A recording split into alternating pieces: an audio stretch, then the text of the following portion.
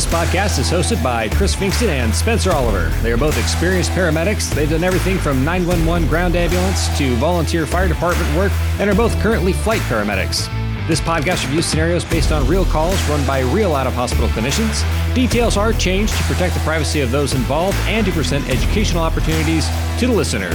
This podcast is EMS 2020. Hey everybody, welcome to this fucking show. Yeah, that's the mood. I think it sets the tone nicely. Yeah. What I love is the Guardian CME edit. It's going to be like, welcome to this EMS 2020 show. That's what it's going to have to be. But yeah, everyone, welcome to another episode of EMS 2020. We actually delayed recording this episode because Spencer was sick. And then we decided that we're going to record it on a day that we're both sick because we're out of time. That's exactly what happened. It was either this or don't. And right. And we know you guys wouldn't be happy with don't. And we apparently don't have much care for our own personal safety. So yeah, my sore throat can just fucking eat a dick. Right. Jesus.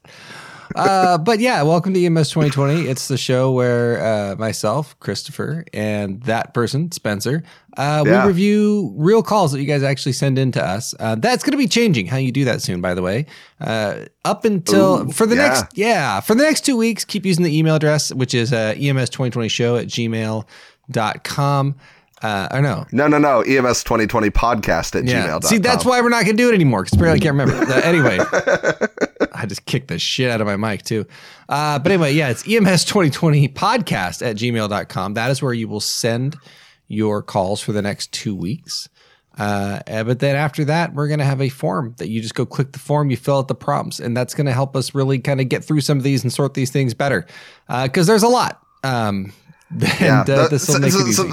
The problem is people send us calls and then sometimes they show up in our, like, you know, the weird, it's not spam, but it's like, hey, this is a mail you're not going to read anyway. Promotional, you know? Yeah. And then I found calls that I've actually used in that folder. So, I think it's just like some of because, you know, a lot of people put words like, hey guys, you'll be really interested in this. And then Gmail's like, interested in what? Yeah. Thanks, promotion. Go here. So yeah, there's that. Also, please head on over to guardiancme.com. That is where you can listen to EMS 2020 shows, among other creators as well, and get free continuing education. That's right, free. It's not like, and it's not like paywall free where you get like 2 free ones and then you have to pay for more. It's free CE for your certification that's CAPC accredited, and so it will count. And also, if you're going to do that, you should go do it now so you don't have to listen to this episode twice because you do have to listen to the episode on that platform to get the CE and take the test at the end. And then you're good. Also, I want to point out, if you're also like the handful of listeners and that one guy that reviewed us poorly, because you don't like the banter and the swearing, we cut most of that stuff out on the Guardian CME edition. So there you go. You can go ahead on over there and listen to that. So I do want to point out that our last episode, I want to say it was like a record setting. We had almost 3.5 hours of stuff to cut down to, and I managed to cut it down to like 2.5 hours for you guys here. And I was kind of like, I don't want anyone to listen to this episode because I wanted to do poorly. So we'd be like, let's not do episodes that long. Currently our number one week 1 record setter. Like an episode, like not even by a small margin either. Like it crushed every other episode for the week 1 numbers. I'm just like, no.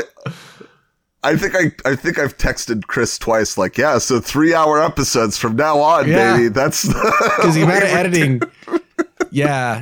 That's a lot of editing, and I have to edit it twice now. By the way, one for here and one for Guardian CME. So that was a lot of work that came with that episode. But all right, rapid sequence information. Actually, before we even get to rapid sequence information, I do want to drop our social media here. We have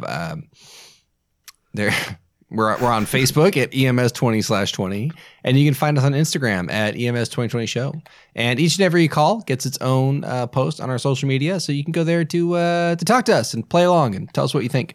Tell us how wrong we were or how right we are. We have merch. We do. We do. We Wow. have merch. If you go to our, there's a Beacons link in the bio on our Instagram and on our Facebook that'll send you to the merch page. So you can go buy merch.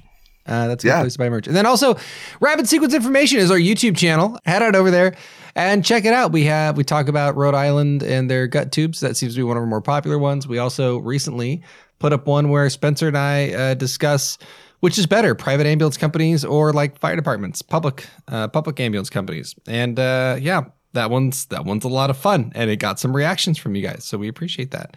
Yeah. Oh, and that's kind of it. I think that's it for plugs, right? We can go on to the thing.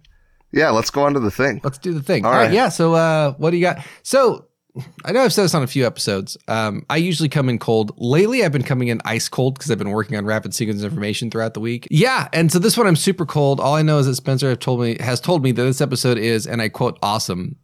And I'm a little bit worried because I don't know if he means awesome as in like it's going to be a good call, or awesome as in like I'm going to rant. Like that this is going to be something I hate. Yeah. No, this is going to be good. Okay. Yeah. Well, that still doesn't narrow it down. It's the same thing. Yeah. Yeah. It's music to my ears. All right. Well, hey, so here's what we've got going on. The driving points of this episode, or the things that you should probably kind of keep an eye out on, are some resource utilization things based on this system. And then, of course, the mystery lesson that I can't give away. But I'm curious if you guys will catch on to it, and more curious if Chris will catch on to it. I hope you don't. I hope you choke. All right, here we go. Well, you know what? Like, if this calls a NyQuil overdose, I'll probably guess it right away. Just be like, no, I know these signs and symptoms. All right, so let's talk about who provided us this week's call. I have dubbed this person the Bee Gees. Okay. I like some musical references. Exactly. You should have gone with Disturbed, Down with the Sickness. I think that would have been the better. Yeah. Oh, damn it.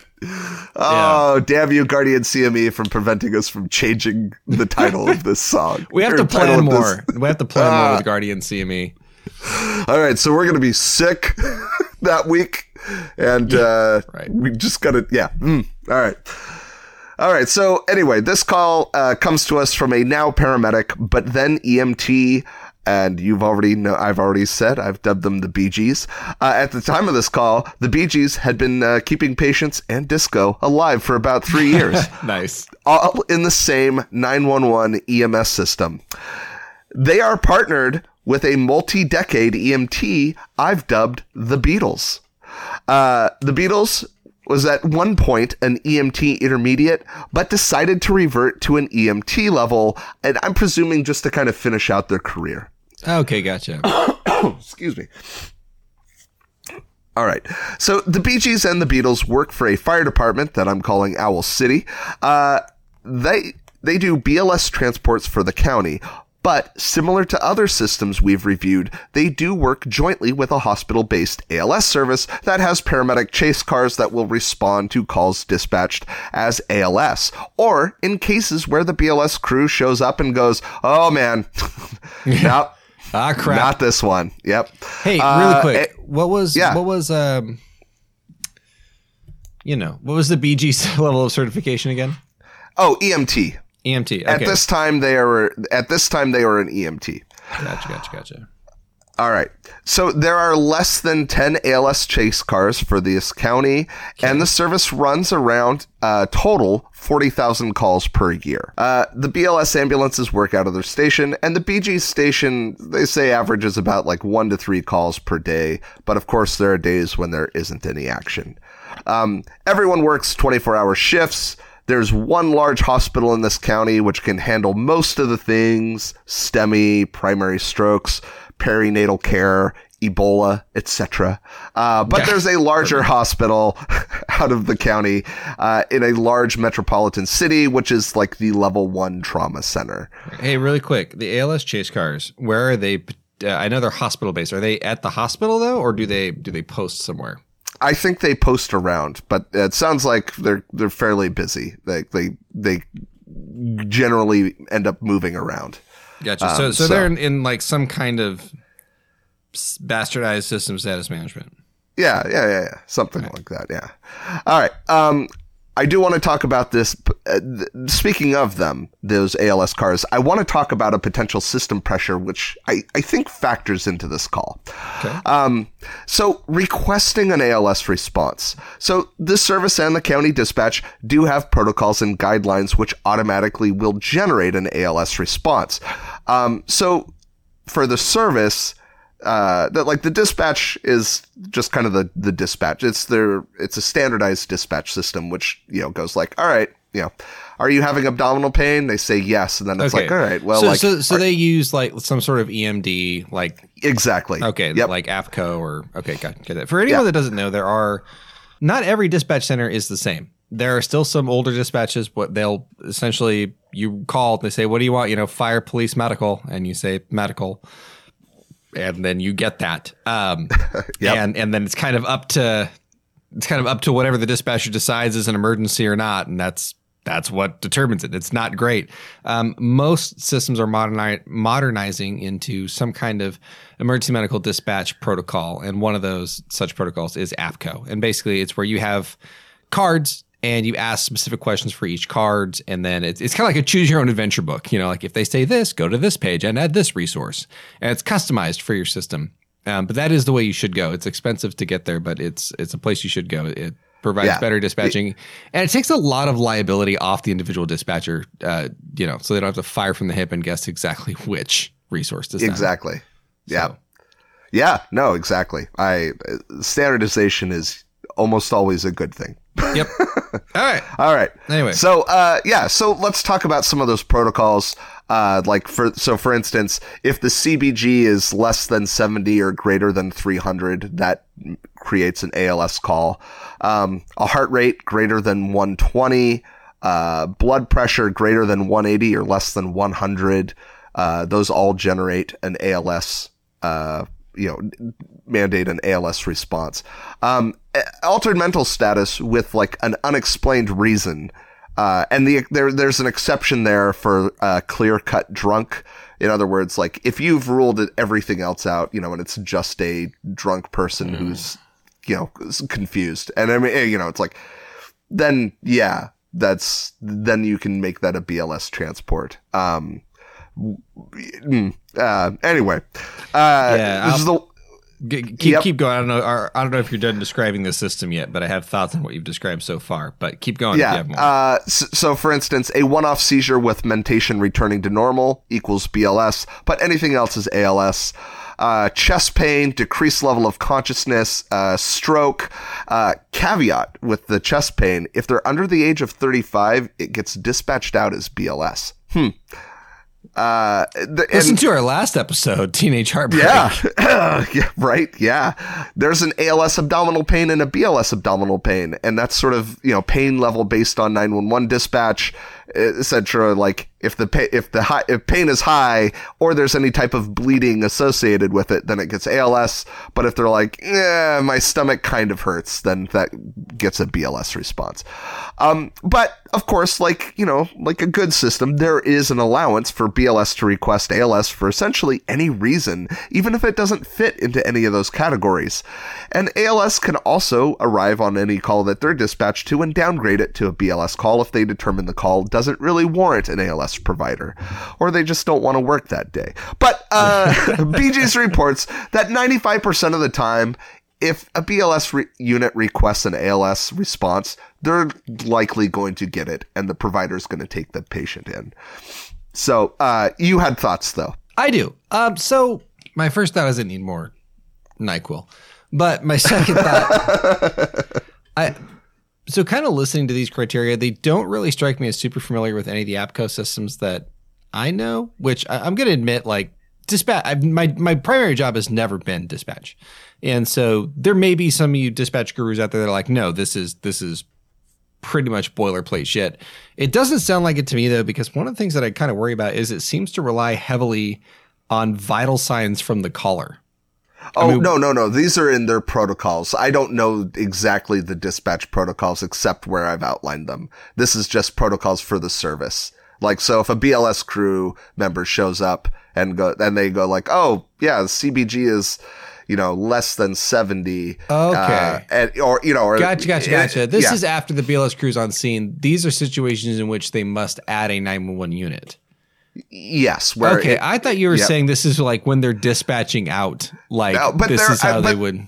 Yeah, there are those dispatch ones though, which is like chest pain if they're under 35. Okay, so this was so the list we just got. So the list we just got, that was kind of a mix of some of these are assessed by the BLS crew on scene. Some of these are things that we may catch in dispatch. Exactly. Yeah. Okay, gotcha.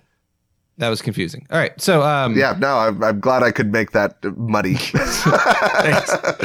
Because I'm sitting there, I'm like, God, dispatcher, like, all right, ma'am, do you have a blood pressure cuff nearby that you could check the blood pressure with? I'm like, dang. I'm like, wow, they're really getting. Hey, you may have said it, I may have just missed it, but anyway. Yeah. All right. Well, the only other situation I have there, I mean, and this kind of comes with a lot of these situations where you have ALS chase cars that are busy. When you have ALS chase cars that are busy, I want to make that caveat in there. You increase the unrecognized bias to turn calls over to BLS when they shouldn't be. And so those are the things that because the whole thing about having ALS chase cars is the reason you have those is that you're in a system that is resource limited, right? You just don't have a lot of ALS. So you can't really afford to put ALS on every single responding vehicle. So you have these chase cars that kind of go to just where they're necessary. And so I really start to question the validity of that system when those chase cars are super busy, because it kind of starts to tell you that, hey, your area may be outgrowing this system. Maybe its ALS need is bigger than what a chase car can provide, and you need to look into being able to pay competitive wages for ALS employees. So to actually keep them, because that's why most of these areas don't have ALS employees, because they don't pay anything. And so no one wants to go to paramedic school, pay a bunch of money, and then not be able to recoup that through their job. So anyway, so you wind up with these ALS chase cars that are just getting their teeth kicked in day after day, and there's a huge unconscious bias to flip things over to BLS because you're super tired because you run all the time. So anyway, so that I mean to me, like, it's almost contradictory to have really busy ALS chase car style systems. That's almost kind of a contradiction. Yeah. Because they shouldn't be. If they're really busy, then you need ALS in your system. That's the problem. Right. The whole reason you have ALS chase cars is because you don't need ALS for every single car, and you can't afford them anyway. Anyway. No, it's true. Yeah. So one perk to this system is that they do get pretty good feedback from the hospital. That is awesome. For the most part. I do love that. Given that there's one hospital and the paramedic service works out of that. Let's talk about the gear real quick. BLS ambulance, they have an O2, they have a bag with an O2 cylinder in it. Yeah, they do. Non-rebreather, nasal cannula. They've got some BLS meds, so like aspirin, IM-Epi, glucose paste, Narcan, charcoal, the good stuff. All right. The stuff. Suction, backboards, a Reeves sleeve. That'll come into play on this call. What's a Reeves sleeve? Oh, dude, it's essentially, it's just giant thing you can burrito people in to like carry them out. I had to actually like YouTube it, cause it was like, all right, I got to see how this thing works. You just strap this person in. It's like a backboard, except it, holds them in. They could go vertically, basically. Wow. All right. And then on the ALS medic cars, they have, intubation bag. They have, IO. They have a video laryngoscope. They use the King Vision. They've got cardiac arrest stuff, CPAP, NEBS, the list, like the frequently used stuff. They can do nasal intubation, tourniquets, chest seals. They've got all the things. Nice. Anyway. So let's move on to the call. The real reason people listen, not for me to go through their inventory of ALS stuff. All right, here we go. It's an early fall evening, and the Owl City Fireflies are just starting to light up their dinner on the stove when the ambulance for their station is dispatched to a 39-year-old male with nausea, vomiting, and shakiness. Ooh. The caller is the patient's spouse, and the residence where the patient is located is just down the street from their station. The Bee Gees and the Beatles depart from their station and quickly find the location, and the only discussion that they have is like, all right, how do we get into the house? Because there's a large fence surrounding the perimeter with multiple possibilities for an approach. Right. Now, as the Bee Gees is at this point in their career looking to go into medical school, they have established with the Beatles that they would like to be PIC on the calls they run. And the Beatles is a great partner for this, as they've been letting the Bee Gees play that role while still giving them gentle guidance, as they have a lot of experience as an EMT intermediate to pull from. Cool. All right. As they arrive to the 2-story domicile, I'm bringing the word back. It's described as well kept. There's a child out in the yard who points the 2 EMTs inside the home, and the crew enter with their BLS bag, which is the standard equipment they would bring in for the call that they were dispatched to. I'm sorry, what was the dispatch info again? The dispatch was, I got a 39-year-old male vomiting, nauseous, and shaky. Okay. So, yeah, they're like, yeah, BLS bag. Let's bring it in. Sure. All right. So as the crew enter the home, they discover that there is a narrow spiral staircase which leads up to the 2nd floor. Bee Gees and the Beatles climb the staircase and are met at the top by the patient's wife, who I'm calling Modest Mouse. Nice. Yeah. Modest Mouse is visibly upset and is crying and tells the crew that they don't know what's wrong with the patient, their husband, and that they came to wake him up for dinner, and the patient was found shaking, puking, and just not able to talk. Modest Mouse left the room to call 911 and came back to find him moved from his position on the bed, and the patient is now laying prone on the floor halfway across the room. Huh. As this information is given, the crew enter this upstairs bedroom and see the patient. So I'm going to start with the environment of the bedroom as described by the Bee Gees.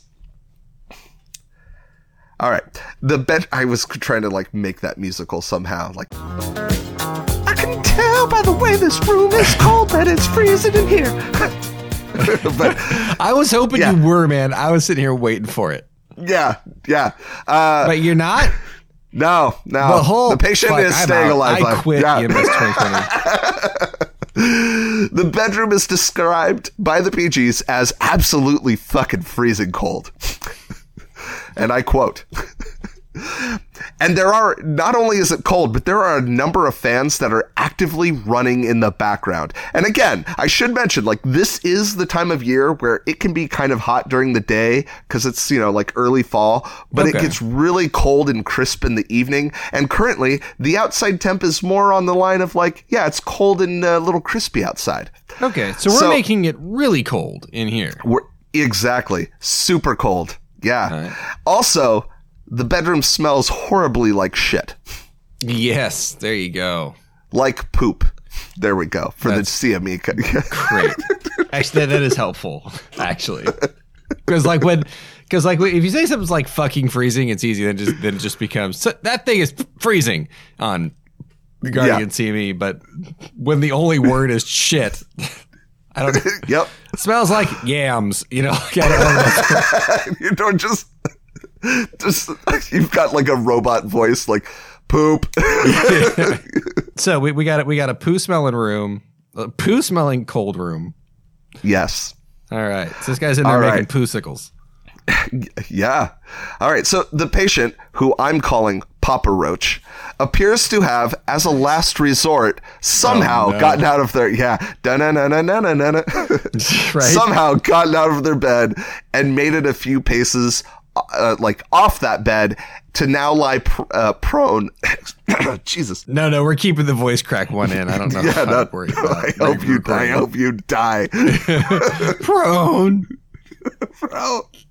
Sorry, you hope I die. Somehow gotten out of their bed and made it a few paces across the floor to now lie prone on the hardwood floor. God, if this guy codes, I hope the partner looks at his buddy and just goes, ventilation, he's not breathing, Yes. Oh no, I wish he coded. Yeah, dude, yes. Oh God, so good. All right. Papa Roach is described as a well-built male, 6'2" and 190 pounds, or 188 centimeters and 86 kilograms. Okay. They are wearing only a pair of boxer shorts. Right. The crew noticed the aforementioned vomit that Modest Mouse described. It's a large pool on the bed with a trail that kind of leads over towards like where the patient made it to the floor. What does it look like? Food. Oh, boring. Food and stuff. Yeah, it's not. When you say food, you mean like beets? I'm just kidding. Yeah, remarkably if you had a steady so, diet of cranberries and beets and grape juice. Like if he were a vampire and he died on blood. Then food. Yeah. Explains why it's so cold in there. Perfect. Yeah. Really like steak tartare as well. The Bee Gees goes right over to Papa Roach and taps on their shoulder and gets no response. They then pinch the patient's arm, which results in the patient moving an arm away, as well as moving a leg, and briefly opening their eyes and moaning. So, this is the initial assessment. Level of consciousness. Now, given the response from the patient, I'm calling the GCS as 8. That's a 2 for eyes, because they open their eyes to pain, a 2 for verbal, because they made some verbal response, though it's, a moan. Yeah. And then localize with motor. Yeah. Well, I decreased that because they withdrew from the pain if they kind of like moved their arm. No, totes accurate. Yeah. But I guess I could have interpreted that because they wrote 9. No, you're right because that's a withdrawal. Yeah. If they'd moved their other arm over, then that would be kind of like a localizing pain, I'd say. Yeah. And so maybe it was a 9. I'm going to go with 8 because I imagined it as withdrawing their arm from the pinch. Yeah. Okay. Right. And 8's honestly like, if you're going to go one direction, make it worse so you try harder, I guess. Yeah. There you go. That's actually funny though, because with GCS, they used to teach that is like, hey, you always go with the patient's best response when you're doing GCS. And what they mean by that is if you pinch them twice and one localizes and one withdraws, you go with the localize. What they don't mean is like, if you're on the fence, go better. That's not what they mean by that. Yeah. So anyway, there you go. There's that. Yeah. All right. Airway. The patient's airway is patent. It's clear of vomit at this time. And they are breathing at a rate of 26 a minute. And it's noted to be deep. Circulation. The patient has a very easy to palpate, slow, strong radial pulse at a rate of 50 beats per minute. Okay. The rate of the patient's heart rate surprised the Bee Gees as they were expecting the patient to be tachycardic with the presentation that they have. It's obvious from the patient's, the quick other overview notes here. It's obvious from the patient's boxers that they have soiled themselves and they are described as incredibly diaphoretic. Okay. All right. So, Chris, what are your thoughts here at this time? What would you... Super sick. All right. Let's kind of talk about here. So this might confirm my vital signs here. I've got a respiratory rate of 26 with deep, good respirations, but 26. Yep. So we're rapid but deep. I got a heart rate of 50. Yeah. Whole place smells like shit. He has shit himself. Yep. Recently. There's vomit on a sweater already. Mom's spaghetti. Yes. Bloody spaghetti. Bloody spaghetti. Okay, so obviously I want more. I want a blood pressure. I want an EKG. I want a blood sugar. I want those things. But can't get an EKG, but all right. He's too sweaty. Oh, BLS. We're BLS. Yeah. All right. Well, we can still get a blood pressure and we can get a CBG. Okay. But I want those things. But in terms of like, what do I think it could be just based off what I have? I don't like the heart rate. It bothers me. And I need to know more as to why that could be. But a few of the possibilities, one possibility is I also want some history. Like, okay, so the whole place smells like shit. Yeah. And he has soiled himself. Is this like, when we say soiled himself, is it like it's like smeared in like mushy shit, or is it like there's just a big old turd in his pants? Dude, I don't know. I'm imagining it's probably going to be like a little mushy because he's moved around a bit, you know. Well, but but I'm asking for reasons. Like, one thought, the simplest answer would be like, okay, Homeboy's had a turd he's been working on for a while, and he has pushed this thing out, and he has vagaled himself down and passed out, and so he is breathing fast and deep because fuck, dude, I just fucking passed out and not responding to anybody, and he's dying. Like, all of this stuff would fit that. Except one thing is, you would come pretty quickly out of this, and like, even if you do that, unless it's still like turtle heading, in which case people can actually be sustained. Well, I mean, we're laughing, but I mean, like, this is true. I've been on this patient where I've had, you know, specifically elderly patients who have been sitting there trying to crank out a turd for a bit, and they vagal down, and the turd's half in, half out, just causing vagal stimulus, and they will legit be this guy. Yeah. And so there's part of me thinking like, okay, like, is it that? But the thing about that though is if it's just like he took a shit in his pants and he's rolling around in it, like it's not like a hard log that's turtle heading in and out. Then if it was some kind of vagal response from that, then like this would pass pretty quick. And it sounds like this has gone on. I mean, at least since the 911 call, he's been in a bad way. Yeah. So yeah, the bradycardia is kind of concerning to me. So I guess let's just kind of see where they go. I'm curious to see what the other vital signs are. All right. Because right now there's a lot of ideas in my head, but none of them really matter until I get more info. So I'm going to table them for now. Absolutely. And I will say, like, as a person who has definitely had to like take a deuce, and like not been just like not been able to because I'm outside, and you know, you can't, it's poor form to like just go knock on a random house like, hey, can I use your bathroom? And just I'm gonna destroy it. You're like, the longer that goes on, the lower intelligence you have, because I can tell you, like, you know, when it's like, all right, now I think I can make it, and then you get to like a T intersection and you're like, okay, there is nothing but houses and, you know, stuff and there's a forest that way. And there's a shop that I might be able to get to, but will they let me use their bathroom? I don't know. Or there's the forest. Yeah. Like, the calculus becomes pretty hard. All right. Anyway, the Beatles is grabbing equipment to take vitals and get a CBG. And as they walk around the patient, they ask the Bee Gees, like, hey, do you want to like roll this patient out of the prone position maybe? Yeah. So they do that. The patient is rolled into more of a recovery position, I guess kind of based on the proximity to the bed. So with that task done, the patient's now in a presuming to be like a left lateral recumbent or right recumbent position. The Beatles goes to get vitals, and Bee Gees talks with Modest Mouse to start getting some history. Now, Bee Gees admits that some of their questioning was a little discombobulated given the presentation of the patient and just sort of the flow of conversation and how these items came up. Bee Gees asked Modest Mouse, like, all right, hey, so like, tell me how you, like, what happened? How'd you find the patient? And this is, Modest Mouse says the following. She came into the bedroom to wake him for dinner and found him shaking, vomiting, and unresponsive.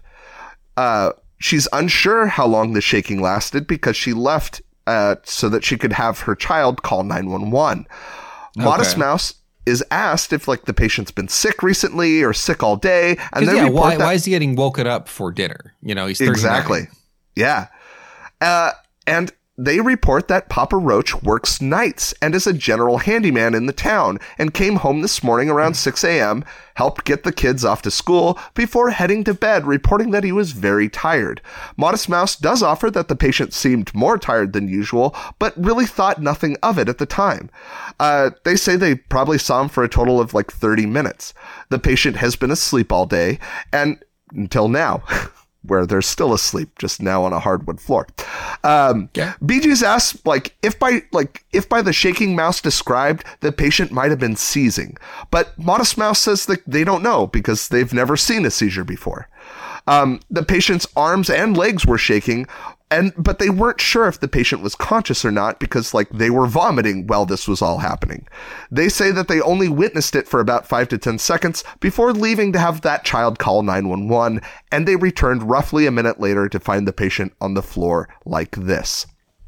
So, initial vitals.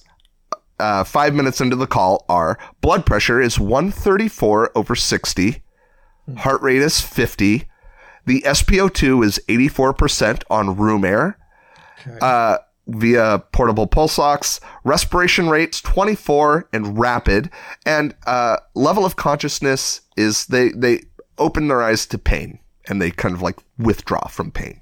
Gotcha. So Bee Gees grabs out a non-rebreather mask to put the patient on high flow O2. The Beatles asks the Bee Gees like, "Hey Jude, how do you imagine we're going to get this patient out of here?"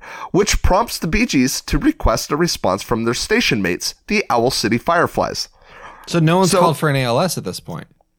No, not yet. And I'll go into that a little more here. So with that crew on the way, the Bee Gees realize that, oh man, I've grabbed a pediatric non-rebreather because they look identical in packaging. Yeah. And so then they open that up and then they have to switch that out and grab the adult before continuing on to their head-to-toe assessment.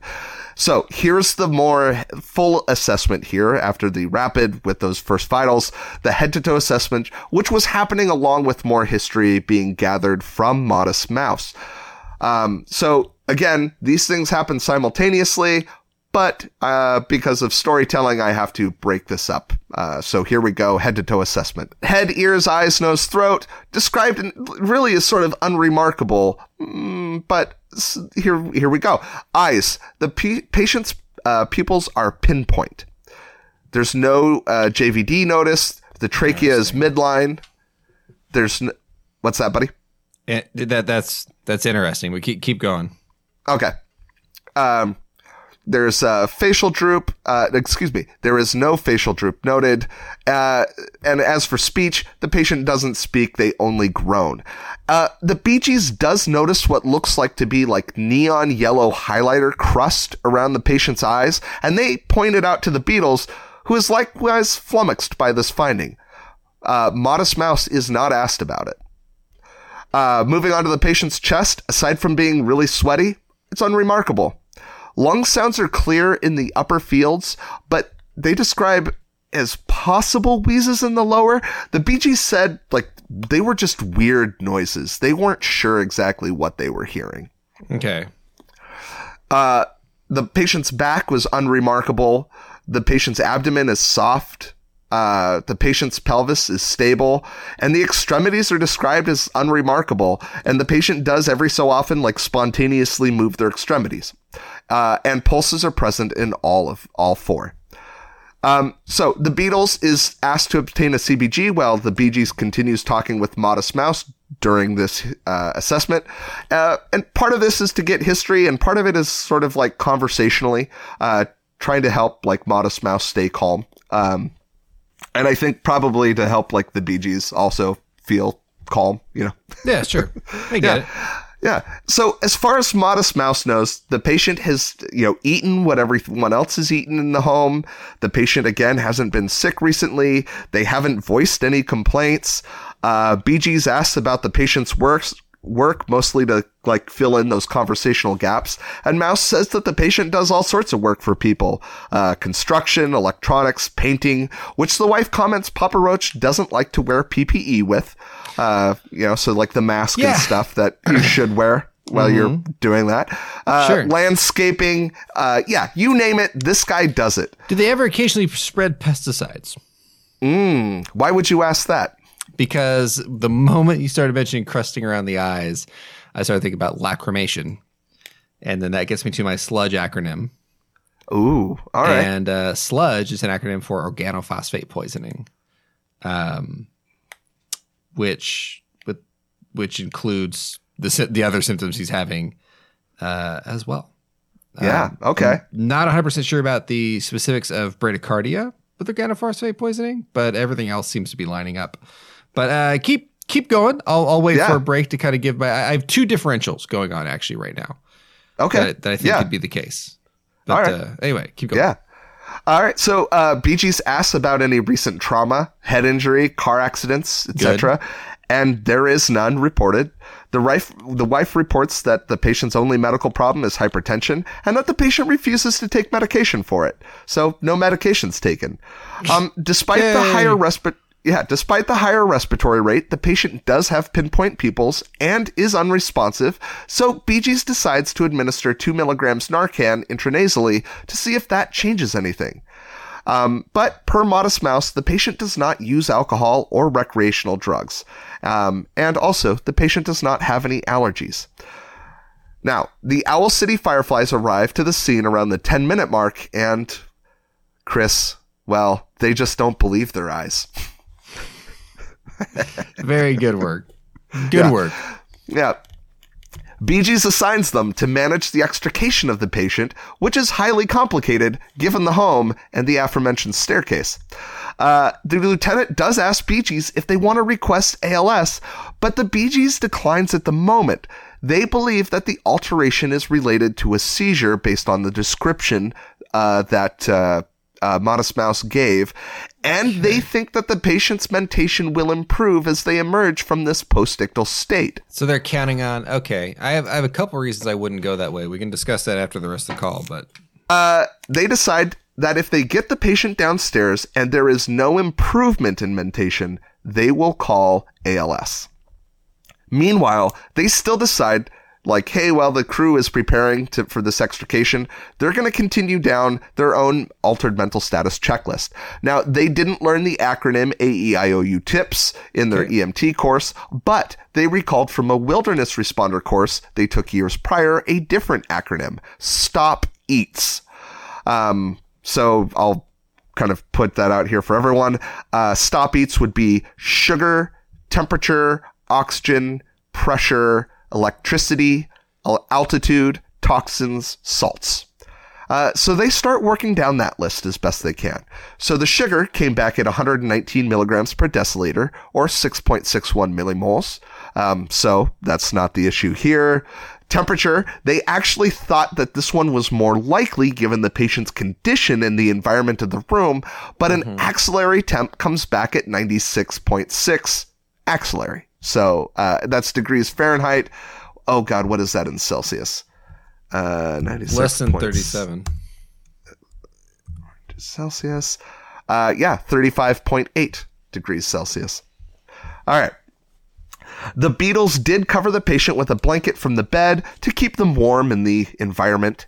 And with the high flow O2 via the adult non-rebreather, the patient's saturations have now increased to 95%. All right, so the patient's blood pressure of 134/60 should be perfusing the brain, and there are no signs or history of head trauma. They can't do a stroke assessment because the patient isn't conscious enough to participate in one.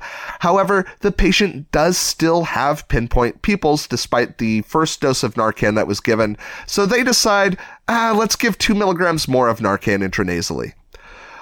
The patient, as they're continuing on down, the patient wasn't likely struck by lightning, nor are they at an altitude which would cause high altitude cerebral edema. Gotcha. For toxins, given the patient's pinpoint pupils and altered mental status, they already have treated that with Narcan. And then for salts, and this would be your electrolytes would be the salts. The patient could be dehydrated given that all the fluid is out of them at this point. But yeah, they're not really sure. So the Fireflies are finally set up and ready to start moving the patient. So the team roll the patient onto the Reeve stretcher, and Bee Gees notices a distinct lack of pain response as they've moved over, they've had to kind of move him over a couple of buckles. So they pinch the patient's arm again and elicit no response. The patient's GCS is now 111. They are unresponsive. Other vitals at this point. The most recent blood pressure is 106/54. Heart rate is still 50. SpO2 is 97% now with 12 liters per minute. And respirations are 30, deep and labored. Dispatch notifies them over the radio that they've been on scene for 20 minutes. BG summons an ALS unit to respond at this point in the call. All right, Chris, what are you thinking? All right, so here's one of the main things I'm thinking is organophosphate poisoning, or really anytime. I mean, organophosphate poisoning is specific, but doesn't necessarily need to be organophosphates specifically to cause bizarre symptoms. And now, given this guy does fit the organophosphate sludge. Sludge is an acronym to help you determine if something is due to organophosphate poisoning. And it stands for salivation, lacrimation, urination, diaphoresis. That's the D there. And then the G is gastrointestinal, and the E is emesis. Yep. So, and I believe that can also then branch off into things like bronchospasm as well, which is not great. There's something like blurred vision. I would have to cheat and Google it. I think it can cause dysrhythmias. I don't know if bradycardia is one of those or not. I don't. But anyway, so this guy, he has those things right now, especially when we're talking about like the crusties around the eyes. You know, he's been lacrimating now for a bit, and he's tired and he's exhausted and he doesn't like to wear PPE. That's another big like, hey, guess what? Yeah, so that's definitely a possibility. The other possibility, of course, is going to be, if you kind of look at this, would be head trauma would be one of the things that you may want to consider. They asked about history, but you may not know in this patient. He's a handyman. He goes out, says, I'm tired. He doesn't tell anybody about anything that happens, just goes right to bed. Because, we have a bradycardic patient who's altered with kind of some oddball breathing, this rapid tachypnea. But the tachypnea seems at least consistent, which kind of steers me away, because what I'm looking at there is like the Cushing's triad, right? So when you have Cushing's triad, you look for a hypertensive patient with high blood pressure, low heart rate, and erratic breathing. And he has low heart rate, and his breathing is odd, but it's not erratic. It's consistent. And then the blood pressure at 134/60 is not really what I would call high, but again, like that high can mean one thing to one person and not to somebody else. But it does have a history of hypertension that he leaves unmedicated. So I would almost think that this actually might be low for him, depending on, sure. Yeah. what he does. But anyway, the initial room air SaO2 of 84% isn't great. That also leads me kind of back toward the sludge thing, because I know bronchospasm is part of the issue with organophosphate poisoning. So yeah, I think organophosphate poisoning is a likely candidate. Seizures and postictal. So one of the reasons I'm not really jumping on that train is because usually in your postictal patient, you have tachycardia, not bradycardia. Sure. That usually comes with that, and he's bradycardic. That's not a definite no, but it would put it lower down on my list. But again, like what I didn't like is that kind of came up in conversation, and it was kind of used. I don't know which person said this, but it was kind of used as a reason to not get an ALS response. If you have a patient who's in their 30s with no history of seizure and suddenly has one, you really need to be thinking ALS, because the causes for that, none of them are good. None of them are BLS, especially when the sugar's fine. So you're either looking at the guy suddenly at age 39 developed epilepsy, which is not possible, but it could happen, or he has a brain tumor. What's not possible, but it could happen. Yeah. Or sorry, what I meant is it's not likely. You're like, yeah, it's not likely or not possible. Not possible. It's impossible, but it could happen. Oh, yeah. Thanks. Nice. Today's episode is brought to you by NyQuil. Anyway, so, but okay, it's not likely, but that could be the case. Okay. So yeah, that's kind of what we're talking about there. Seizures, postictal. Yeah. And so my thing about this is like any reason that this guy would have a seizure this late in his life with no history of seizures is an ALS reason. Yeah. Should have called for the moment you started thinking seizure, you should have called for ALS. Narcotics, not really thinking narcotics. It's not with the pinpoint pupils. It's not a bad idea. It isn't. Yeah. And I think it's totally warranted. And how many times have you heard, Chris, like they don't do drugs, and it's like, well, they woke up to Narcan. Right. So, yeah. All the time. All the time.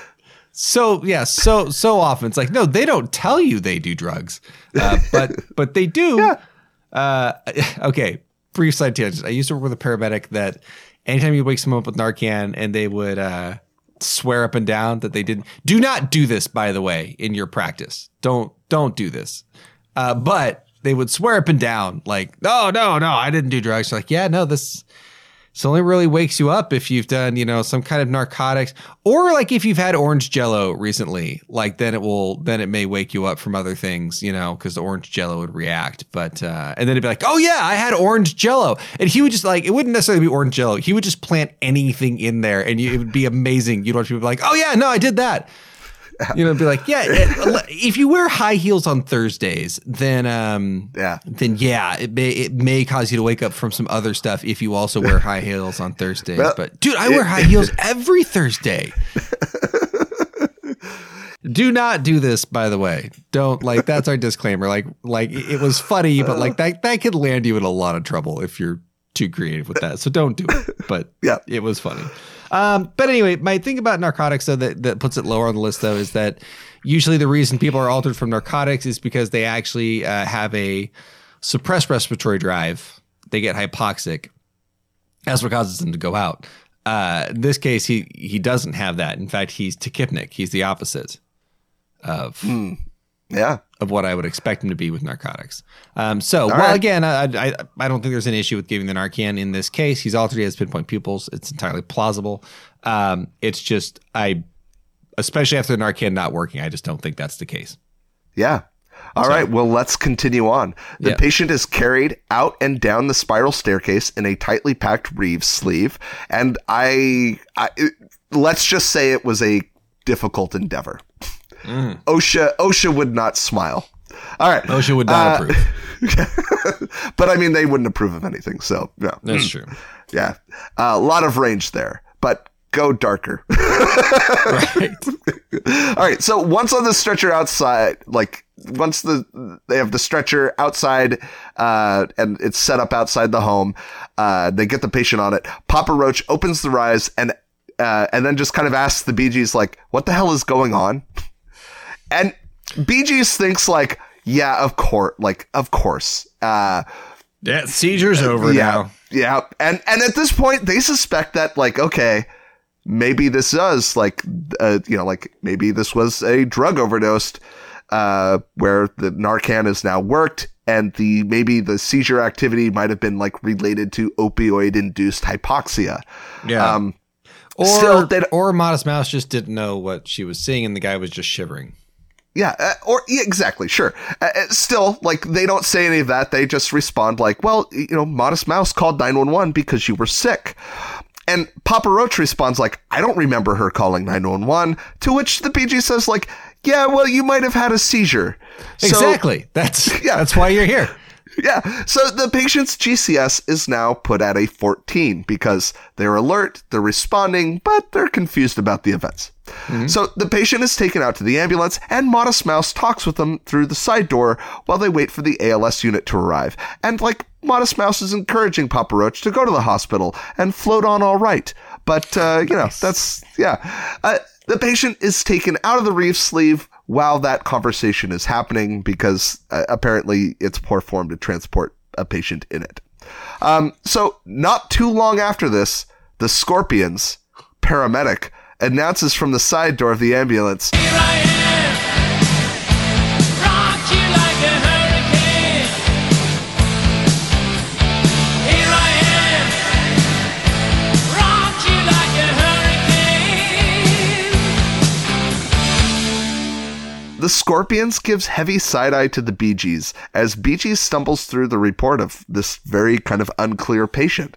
Bee Gees said that they felt like the Scorpions' response and tones kind of indicated that they weren't really sure if they believed the things that the Bee Gees were telling them. And they noticed the strategic stance, or I should say, the Bee Gees noticed the Scorpions take sort of a strategic stance of half in, half out of the ambulance. But when at the conclusion of the report, the Scorpions reluctantly climbs in and performs a stroke assessment on the patient.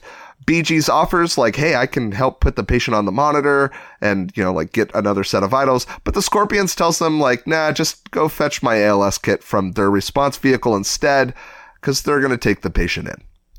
So initially they start transporting code 1 with the Bee Gees following behind. But midway through the transport, they upgrade to code 3, and Bee Gees discovers that the patient had a seizure during transport. All right, so Chris, here it is. What is this? I don't know that. So, and I'm okay saying that.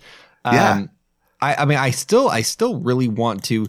What I'm kind of upset about is like, I want to be able to investigate this sludge thing more and be like, hey, sir, especially like when that guy was awake, that should have been your time. Like, hey, do you remember what kind of work you did last night before you came home? Like, oh, that would have been paramount. That would have been great to know. I still think sludge is kind of a top indicator for this with everything that's going on. I still think some kind of organophosphate poisoning is at the top of the list. But, you know, with the repeat seizures, whenever I start seeing seizures, I also worry about increased intracranial pressure. Yeah. So, yeah, we could have all the – and the hard part with sludge is that, you know, or really anything, any kind of toxin, you know, anytime you're talking about some kind of toxin that has a kind of systemic impact like this, it can have an impact on your brain and it can cause seizures. That's the problem about seizures is seizures, like everything can cause one. You know what I mean? Like head trauma could be a seizure. Really bad stroke, it can cause a seizure. Yeah. So anyway. Oh, man. Yeah. So yeah, I still think my top runners are going to be organophosphate. All right. Well, God damn it. I was hoping that this call would baffle you. You did. The patient was found to have suffered from organophosphate poisoning. We know that they went to the ICU and were placed on an atropine drip. They did survive, though they did have some residual deficits after the fact. Oh, dang. And yeah, so that's the call. All right. Let's do the summary and then we'll move on. All right. Well, I am glad that I won that one. Honestly, the big giveaway to me was the crusty eyes, and then you made some comment about he doesn't like PPE. And I'm like, yeah, well, there you go. So we have BLS crew dispatched to the home of a 39-year-old sick male. This could be me, actually, now that I think about it. This could be me right now. NyQuil overdose.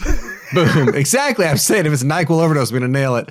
But the patient was reported to be vomiting, shaking, unresponsive, and the patient is found in a very freaking cold room, responsive to just pain. They are severely diaphoretic. They have defecated and they have vomited. The Bee Gees, they suspect that it's a seizure, and they're probably right, as it turns out. But anyway, but they believe the patient is in a postictal state. The patient's level of consciousness seems to decrease over the time that they are with the patient, and ALS is eventually summoned.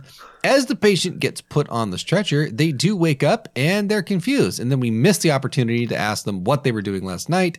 And a paramedic then arrives and seems really kind of judgy over the whole call and doesn't really believe the events happened, which is fantastic because later on the medic says, nope, code 3, because the guy starts seizing again. So that has got to be just a point of satisfaction. I mean, sorry, the guy's having a seizure. That sucks. But a point of satisfaction for the crew turning over. Gotta love that. It's like the nurse that also misses the IV that you couldn't get. It's great. You're like, good. Yep. Yeah, thank God. I'm not an idiot. I mean, bad for the patient, but good for my ego. Good for my ego. Really, why else would I do this? And the patient ended up having, as Christoban Finkston called it, organophosphate poisoning. Yeah. So got an atropine drip. Yeah. Yes, they did. All right. So obviously, I'm going to talk about some organophosphate poisoning because I did a lot of research on it, and I think I can fake my way through it. Nice. Any parts that you think we should talk about? No, I just want to reiterate that I legitimately organically came to this conclusion without any help whatsoever. Nice. Yeah. So I just want to point that out. So that's, the organically part actually wasn't meant to be a pun, and then I said it, and you said nice. And I'm like, oh, organo. Yeah, no, that is a good one. Yeah. But no, I just want to point out that I did it, and I beat your fucking game, Saw.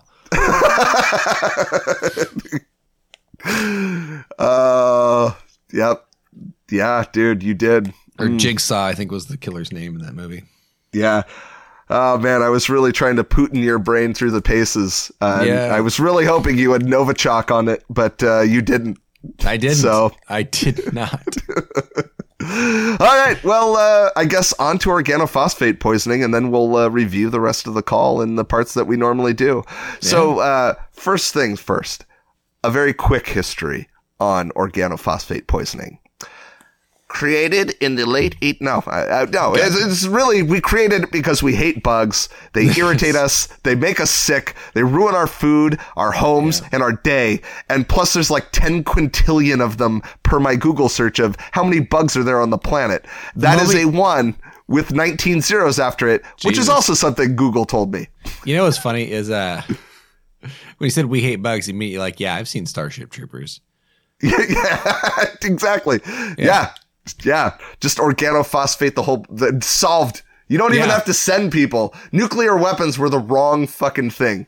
Organophosphate poisoning is the way to go. Yeah, that's, yep. It would, it would just be a guy going like, well, I would read their brain to tell them that they're afraid, but they're dead. Yeah, but they're all dead. Yep. All right. I can tell you after having lived in a tropical area that like after the 50th fucking mosquito bite, you start getting desperate for solutions, including scorched earth style ones, which brings us to our topic, organophosphates. Originally created as an insecticide, but it turns out you tweak it a bit and it makes a devastating nerve agent for people as well. From my reading, the Nazi German scientists were the first to really kind of figure this out and started making nerve agents.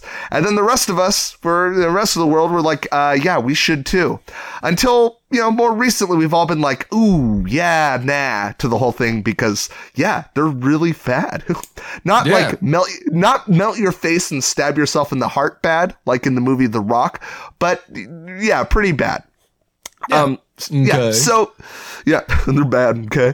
There are several types of organophosphate insecticides that we still use in the United States and more worldwide, and also, nerve gas. So that's there too.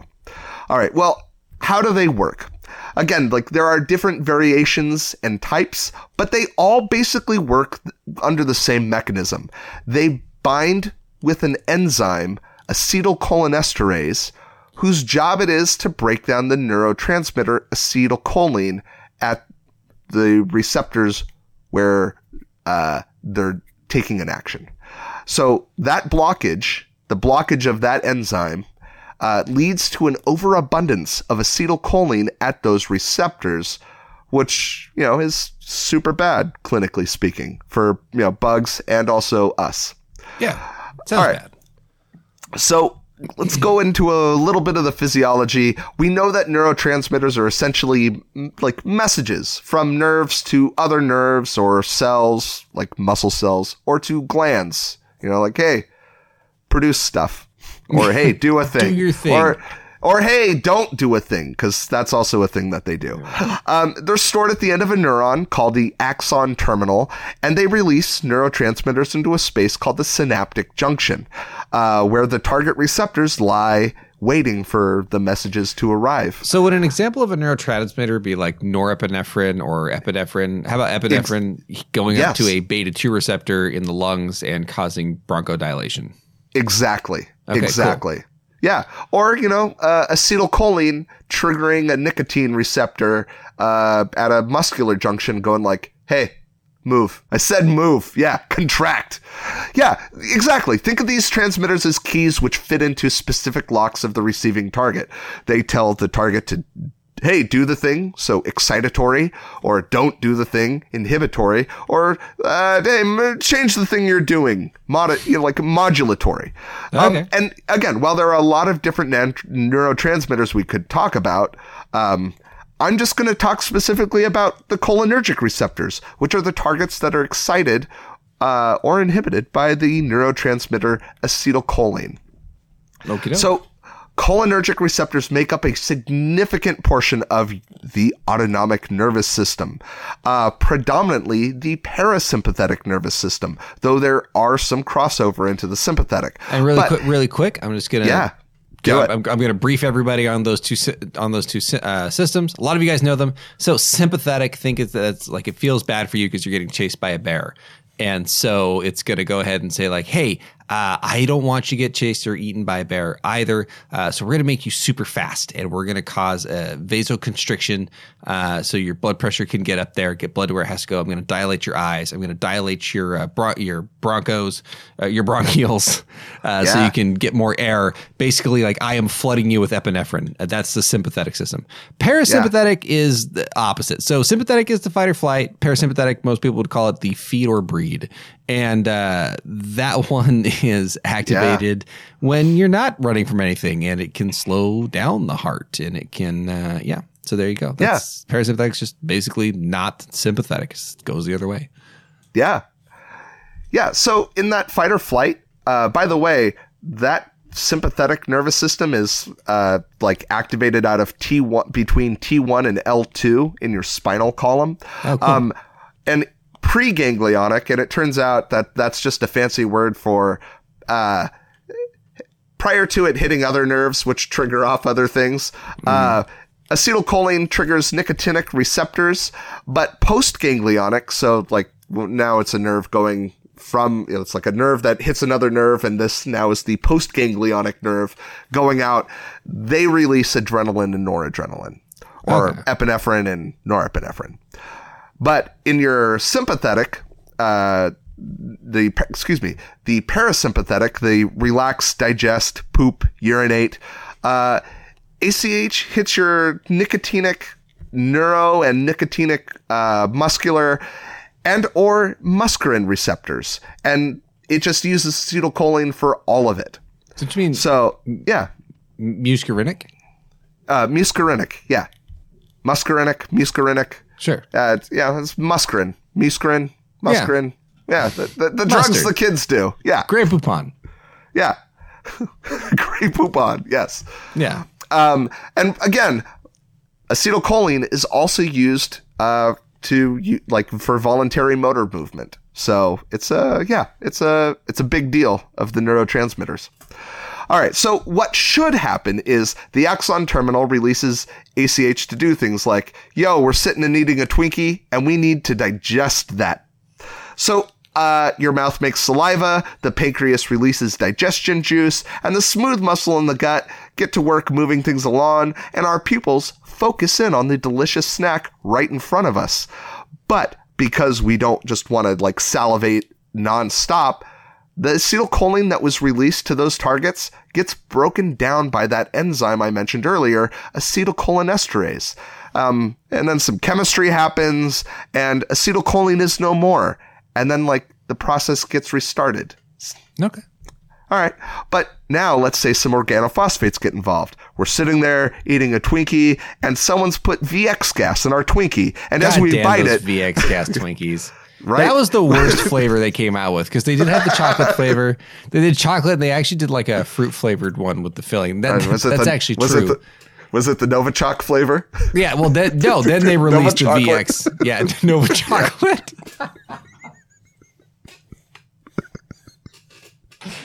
Yeah, Nova chocolate. It was, and it didn't.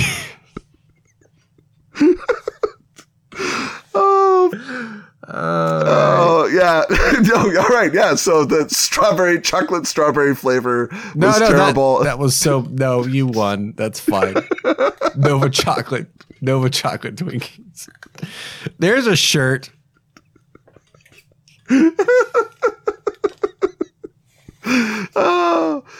Oh man. Yeah. So there we are. VX gas in our Twinkies, and we bite it, we inhale. Or we've, just eaten a bunch of unwashed fruit because, we also want to be healthy. Yeah. And we brought from a place that uses organophosphate insecticides. And so we've touched all this fruit and we've eaten it. So now our body can no longer break down acetylcholine, and the mess begins. Now, there's a range of onset of symptoms based on things like the type of exposure, the type of organophosphate. Some are way worse than others. For instance, Novichok, which we've mentioned a few times, is 8 times worse than VX gas, for example. And there's other variables that I'm sure matter that I just don't know. But most of the symptoms start within minutes, but can also be as delayed, for hours or days. And the effects can last for weeks. So what are the signs and symptoms we should look for? And interestingly enough, because acetylcholine is present in voluntary muscle movements, parts of the sympathetic, and hugely parasympathetic, you can see features from each of those. A review of organic phosphate poisoning published in the Indian Journal of Critical Care Medicine found that in a majority of cases, the majority of symptoms were predominant of muscarinic activation.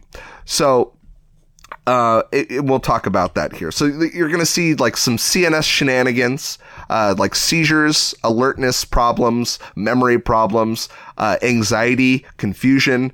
You're going to see an increase in stomach acid production, an increase of like stomach motility, gland activity. So tears are produced, insulin is produced, mucus is produced, saliva is produced. Did they ever get a CBG on this guy? They did, 119. Okay, I just didn't write it down. Yep. Bronchosecretions are produced, and that's actually a very dangerous one because, now you're drowning in fluid. Smooth muscle stuff. You're going to have your iris constrict. So your pupils are going to shrink down. Your the bronchial constriction that Chris had brought up earlier, that's going to be there. That GI motility is increased. Your bladder is released. Your uterine contraction if you have a uterus.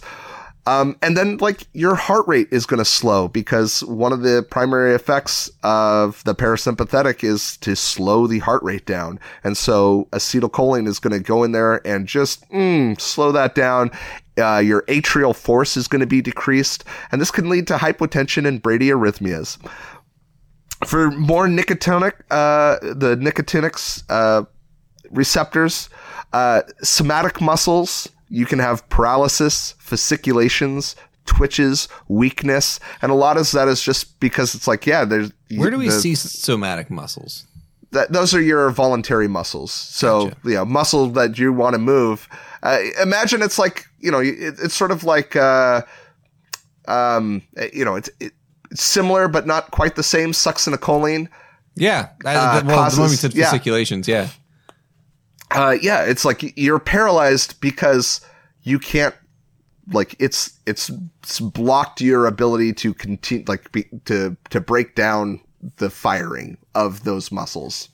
So it's the same sort of principle here. It can't trigger another contraction because all the receptors are still filled.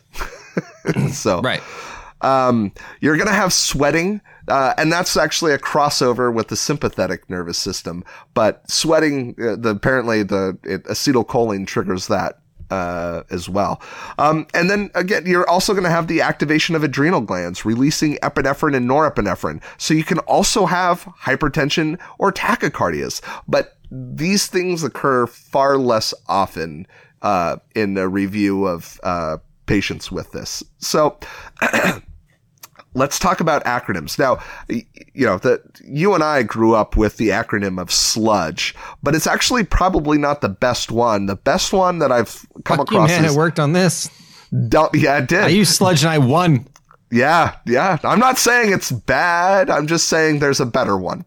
Right. Dumbbells, defecation/diaphoresis, urination, meiosis, bronchospasm or bronchorrhea, emesis, lacrimation, and salivation. By the way, bronchorrhea, in case anyone's curious what bronchorrhea is, it's diarrhea of the lungs. I'm kidding. It kind of is. It's basically you get it's secretions will increase down there, like mucus production. That's what bronchorrhea is. So if anyone's like, what the fuck is bronchorrhea? It's that's what it is. It like rhinorrhea is a runny nose. Yeah. Diarrhea is a runny butthole. Bronchorrhea is a runny bronchioles. So anyway, I guess that one is a little bit better just because it includes the bronchospasm in there. And that's almost the same. No. It includes meiosis as well, the pinpoint pupils. So the thing that kills people the fastest, according to the literature, is respiratory failure, either by weakness or paralysis of the respiratory muscles or the fluid that fills up in their lung space. That sounds bad. Yeah, it's not good. No. Hospitals have labs that can look at cholinesterase activity, but really, like, the predominant thing for us is getting a history and assessment and recalling, like, wow, this person is incredibly sweaty. They've shit themselves. They're crying. They're right. Like just a lot of the secretions. That's really sort of the thing that we have to recognize, and then use those history assessments to back that up, like you said. Because again, like for us in America, this is really not a common thing. These are more common in developing countries where organophosphates they are still used today in the U.S. though. But they are, but just not to the degree that for instance, I have never encountered one of these calls. Have you, Chris? No, I haven't. This could look like gastroenteritis. I mean, I have definitely been sick to the point where I'm like, I'm sweating with my fever while I vomit and at the same time have diarrhea. Like I've been in that spot. Like it could also be, like sepsis. This could be like a weird presentation with a seizure, or stroke. Those are all, differentials that also could present in some fashion with some of these symptoms. This would be a difficult one without having, a good history there. But since we brought up atropine, let's talk about treatment. So treatment number 1 is decontamination. Remove the point. Yeah. Like, if they're covered in, a fine powder. Yeah. Wipe it off with your bare hands. Yeah. Actually, what's even better is if it's a fine powder, just kind of get down really close to the skin and just blow it off. Yes. Just let that aerosolize into your face. If you can tell people to take their hands off the wheel, I can tell people to do this. That's fair. Yeah. Remove all clothes, wipe up the residue with your bare hands, as Chris recommended, or your tongue. That's good tongue. Too. Or your partner's tongue. Partner's tongue is better. Then you can get a new one. Today's episode, how to kill your partner. Don't worry, my preceptor taught me this. He's dead now, but eat this. And then it's basic airway breathing circulation. Intubation might be necessary to support respirations, given that they could be very struggling to breathe because they have no muscles or their lungs are filled up with fluid. They do recommend not to use succinylcholine, as it can result in prolonged paralysis, as it also needs acetylcholinesterase to break down that drug. Oh, shoot. Yeah. But like the really 3 big treatments are atropine, pralidoxamine or 2-PAM, and then also benzodiazepines. So atropine actually should be given first to counter the muscarinic effects on the heart. Atropine works by competing with acetylcholine at those receptors and then blocking their action. So the result is it's going to dry up secretions. It's going to allow the heart to beat faster, the atria to have more oomph. It's a technical term. And, the goal is to get the blood pressure up above 80 and to dry up those secretions. If you don't have atropine, there's Benadryl or ipratropium bromide. Those can also be helpful because ipratropium is basically atropine that you inhale. But atropine is the mainstay. Nice. 2-PAM. This is actually a really cool one. It works by reactivating acetylcholinesterase. That's the enzyme. That is the enzyme. So essentially, it kicks off the organophosphate, and it's all right, do your job. I'm here now. It's a manager that micromanages. Nice. Okay. Yeah. Shows up. It's like, hey, yeah, are you working? Supervisor position open. Exactly. Who's supervisor today? 2 Pam. Yep.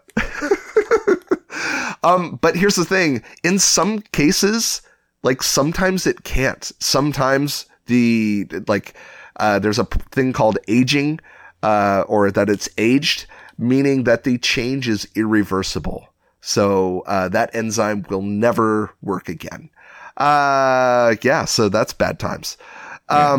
Or, in some cases it just can't because, like, for instance, doesn't work with, Novichok. Nova chocolate. Yep. Nova chocolate. Yep. And then there's also benzodiazepines, which are good for treating seizures that happen. Yeah. So yeah, that is the full story on organophosphates. Yeah. All right. Well, all right. So I just want to remind everyone that I got this right. Yeah. Yes. No, Chris, we know. I know, but I'm so happy because you were caught, like you wanted me to choke and I didn't. I even used the wrong acronym and I got it right. Yeah, no, it's not the wrong acronym. It's just there's a better one. That's all. Well, it's not the as good acronym.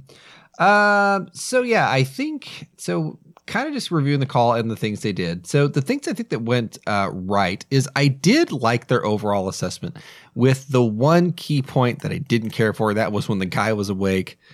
What did you do last night? Now, given I don't know if this guy would have been able to answer, but yeah. Like I don't know. But that would have been like the time to ask. So that sucks. But other than that, I do like the assessment. I like that they got on scene. They got a heart rate. They were really good about, they noticed he was tachypnic. They were really good about taking in the scene and how schmelly and apparently cold it was. He had a low sats. They treated the low sats right off the bat. I think where things went off the rail a little bit for me is the delay in calling 911 or not. The delay in calling for ALS.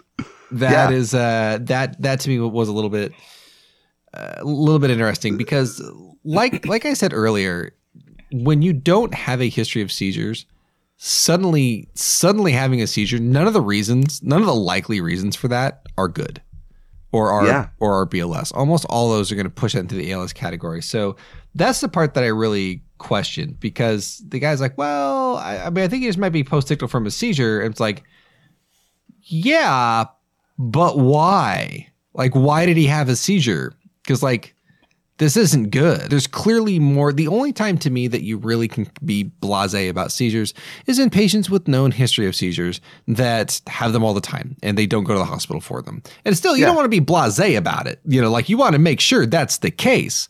But those are kind of the only patients that you really shouldn't worry too much about, like ALS stuff. Anyone else you should. And I think this is what kind of bothered me a little bit about the call is you go into a room on a guy who has no history of seizures and there's just something clearly wrong with him. Like, even if he didn't have the seizure, even if you took that out of the picture, there's so many other things wrong with the guy. Like, he's altered, he's defecated. It's really bad if he has the seizure and he doesn't have a history of epilepsy, So. Yeah. So when would you have called for, like, if you're this BLS crew, when do you think would have been a better time to call for ALS? Like, how would you go about that? Especially in a system where the BLS crew is sort of expected to, like, hey, we expect you to take patients. Yeah. I mean, and that's where it's kind of hard for me to really weigh in on this a little bit, because I have to admit, I got to weigh in. My weight on this, or my opinion on this, is coming from a position of never being in this position. So I don't know. Here's what I can say. When should they have called? When they got in there and the guy was altered and his heart rate was in the 50s. And I think that even meets their own criteria and their own protocol, doesn't it?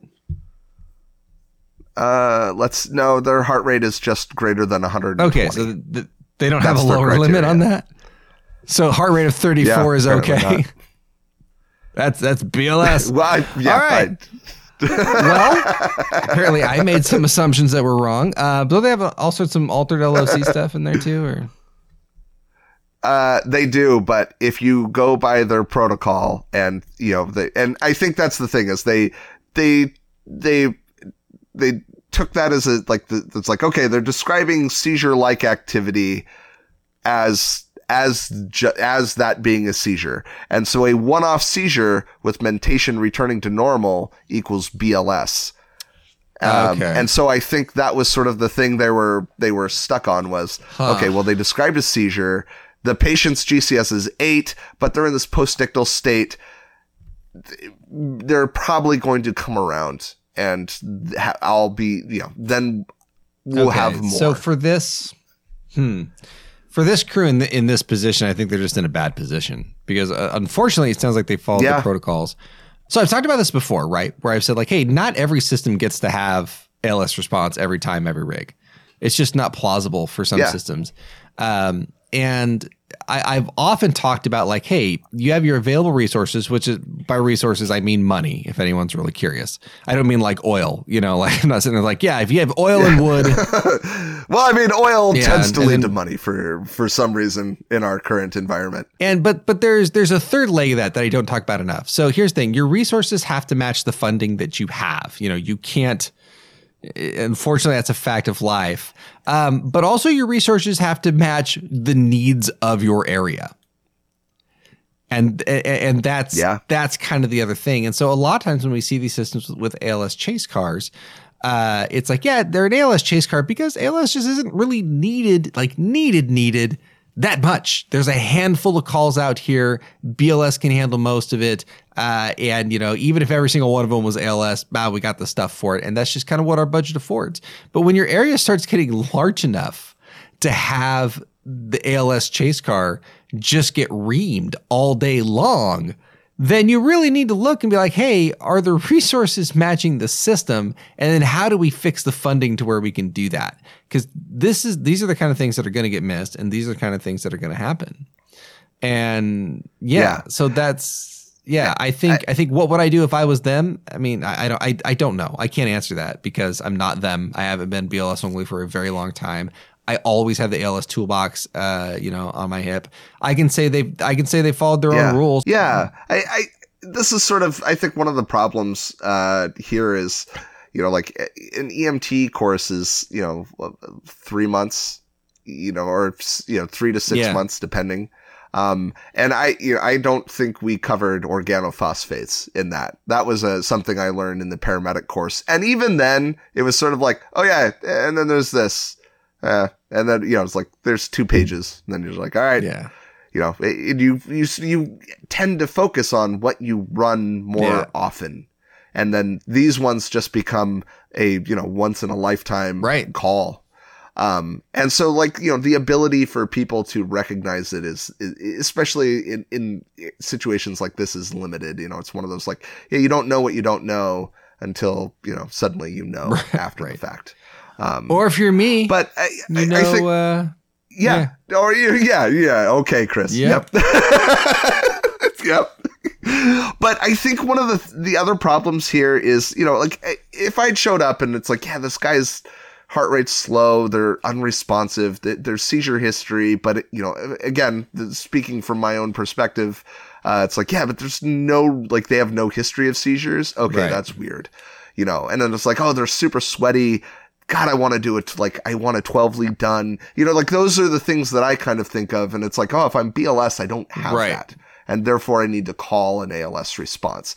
But I think there is some reluctance in a system where you have ALS chase cars and you have, providers who essentially you're giving work to, who probably don't want work.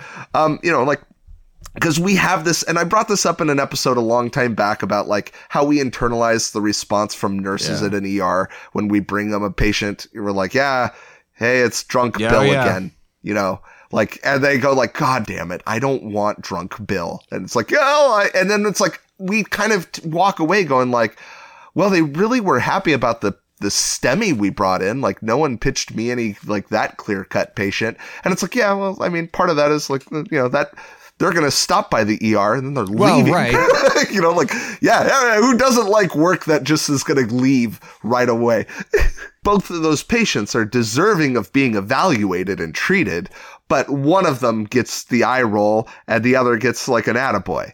And so like the message that we take away from the eye roll is like, I shouldn't have done this, because no one wants that, and that doesn't feel good.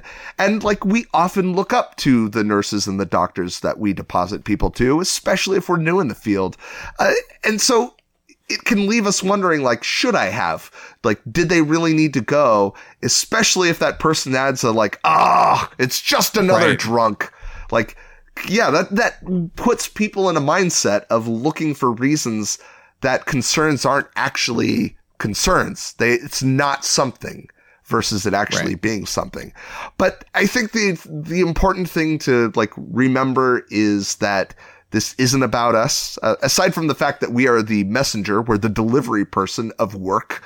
But it's not about us. And it's really what it is. It's like, it's about doing good patient care, and it's the grumpiness of having work thrust upon you that might not be necessary. And it's not your fault. It's like, you didn't get the guy drunk and like have him fall and hit his head. Like, that's the thing. It's like, the people are just grumpy about work. In fact, they won't even remember you after the fact. They'll just be like, EMS bringing us people who need to be evaluated, but damn it, I don't want to do this. I don't want to do it. And so, like, the ER does it to us, and I think ALS, it sounds like in this system that the ALS providers, they can sometimes do that to the BLS. And, and then, like, we've seen EMS, I've been a part of it. I've been here long enough. I've seen, been a part of it, like EMS doing it to family members. Like, so are you sure you saw what you said you saw? Or, like nursing home staff when they're like, this is, look at paper, Bob.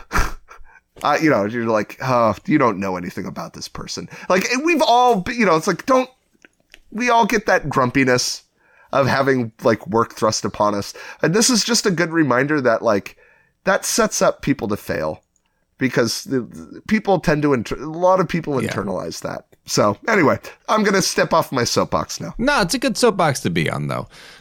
We got to kind of watch our body language a lot. Yeah.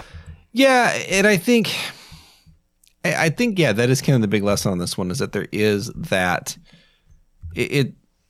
gosh, I don't know. I don't know what to say really about the system, because like, I want to be able to tell the crew they should have done better by calling ALS sooner, but it sounds like the system really discourages that. So I don't know. I think I sometimes systems get to a point where they're in the transition phase, right? Where it's like, hey, we know we need to get more ALS, but like, this is how we know, because things are busy and we have to change things. But anyway, I guess all I say is I hope things change.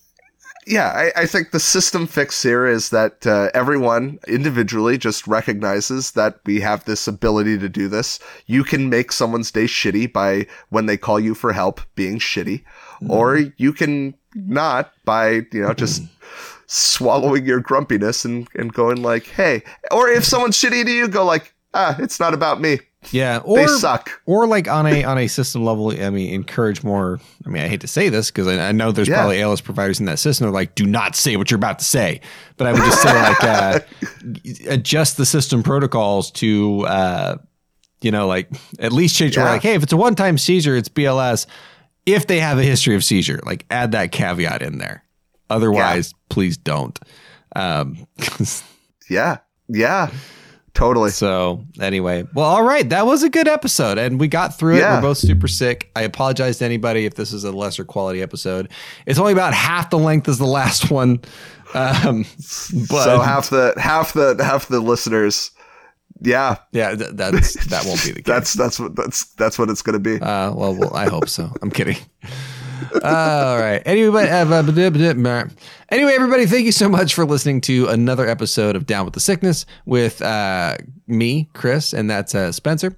If you would like to, and we would like you to, you can follow us on social media. We are EMS20/20 on Facebook and at EMS2020 Show on Instagram. Each and every episode, including this one, is going to get its own post on our social media, so you can come talk to us about it. Tell us how right we were, how wrong we are, how everything should be ALS chase cars. And everything should be BLS. Tell us all that. Yep. Also, don't forget to check out our YouTube channel, Rapid Sequence Information, RSI. It's on YouTube. We have some fun stuff on there for you guys. It's a little bit away from what we do here. It's just kind of whatever we want to do on there. If you actually want to see Spencer and I live together, we are on there now on one of the episodes. You can see what we look like. Go over to guardiancme.com and get free continuing education. You can listen to our stuff and get free continuing credit hours. If you've already listened to this entire episode and it's not on guardiancme.com, then you'll have to listen to it again. But they didn't take the test afterwards. But I don't know, play a video game in the background while it plays. I don't know. Do whatever you want to do for, No. You pay attention. You pay. Well, but if you already listen to the content, then Cap C gets what they want out of it, right? Anyway, Yep. So yeah, listen. Exactly. Pay attention. I know. Yeah.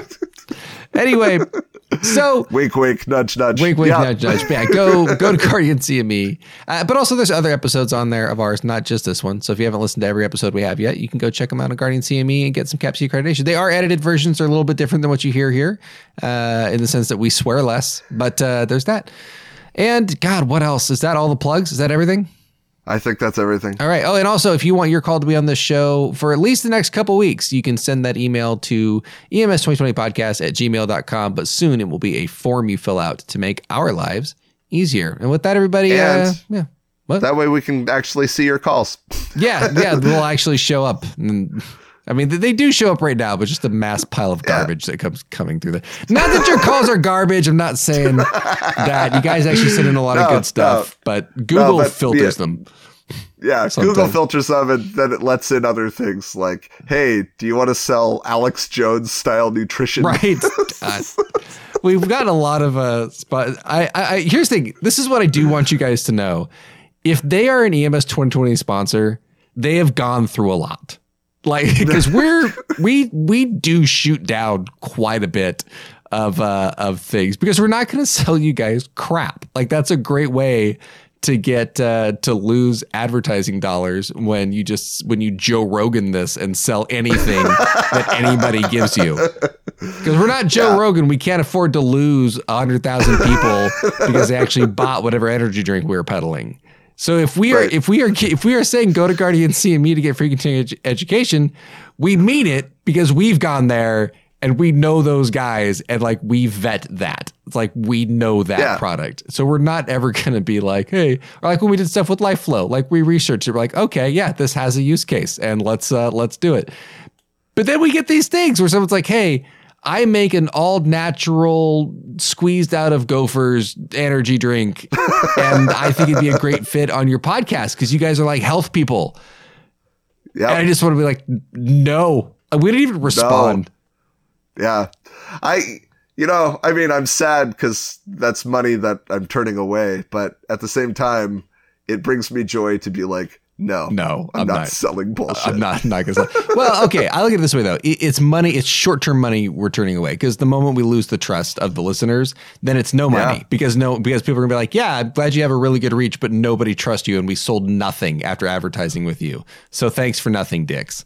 So no, it's people that sell anything that's a short-term grab. We're not gonna do that to you guys. Whatever. We'll see you guys later. See you in 2 weeks. Bye. Where's my NyQuil?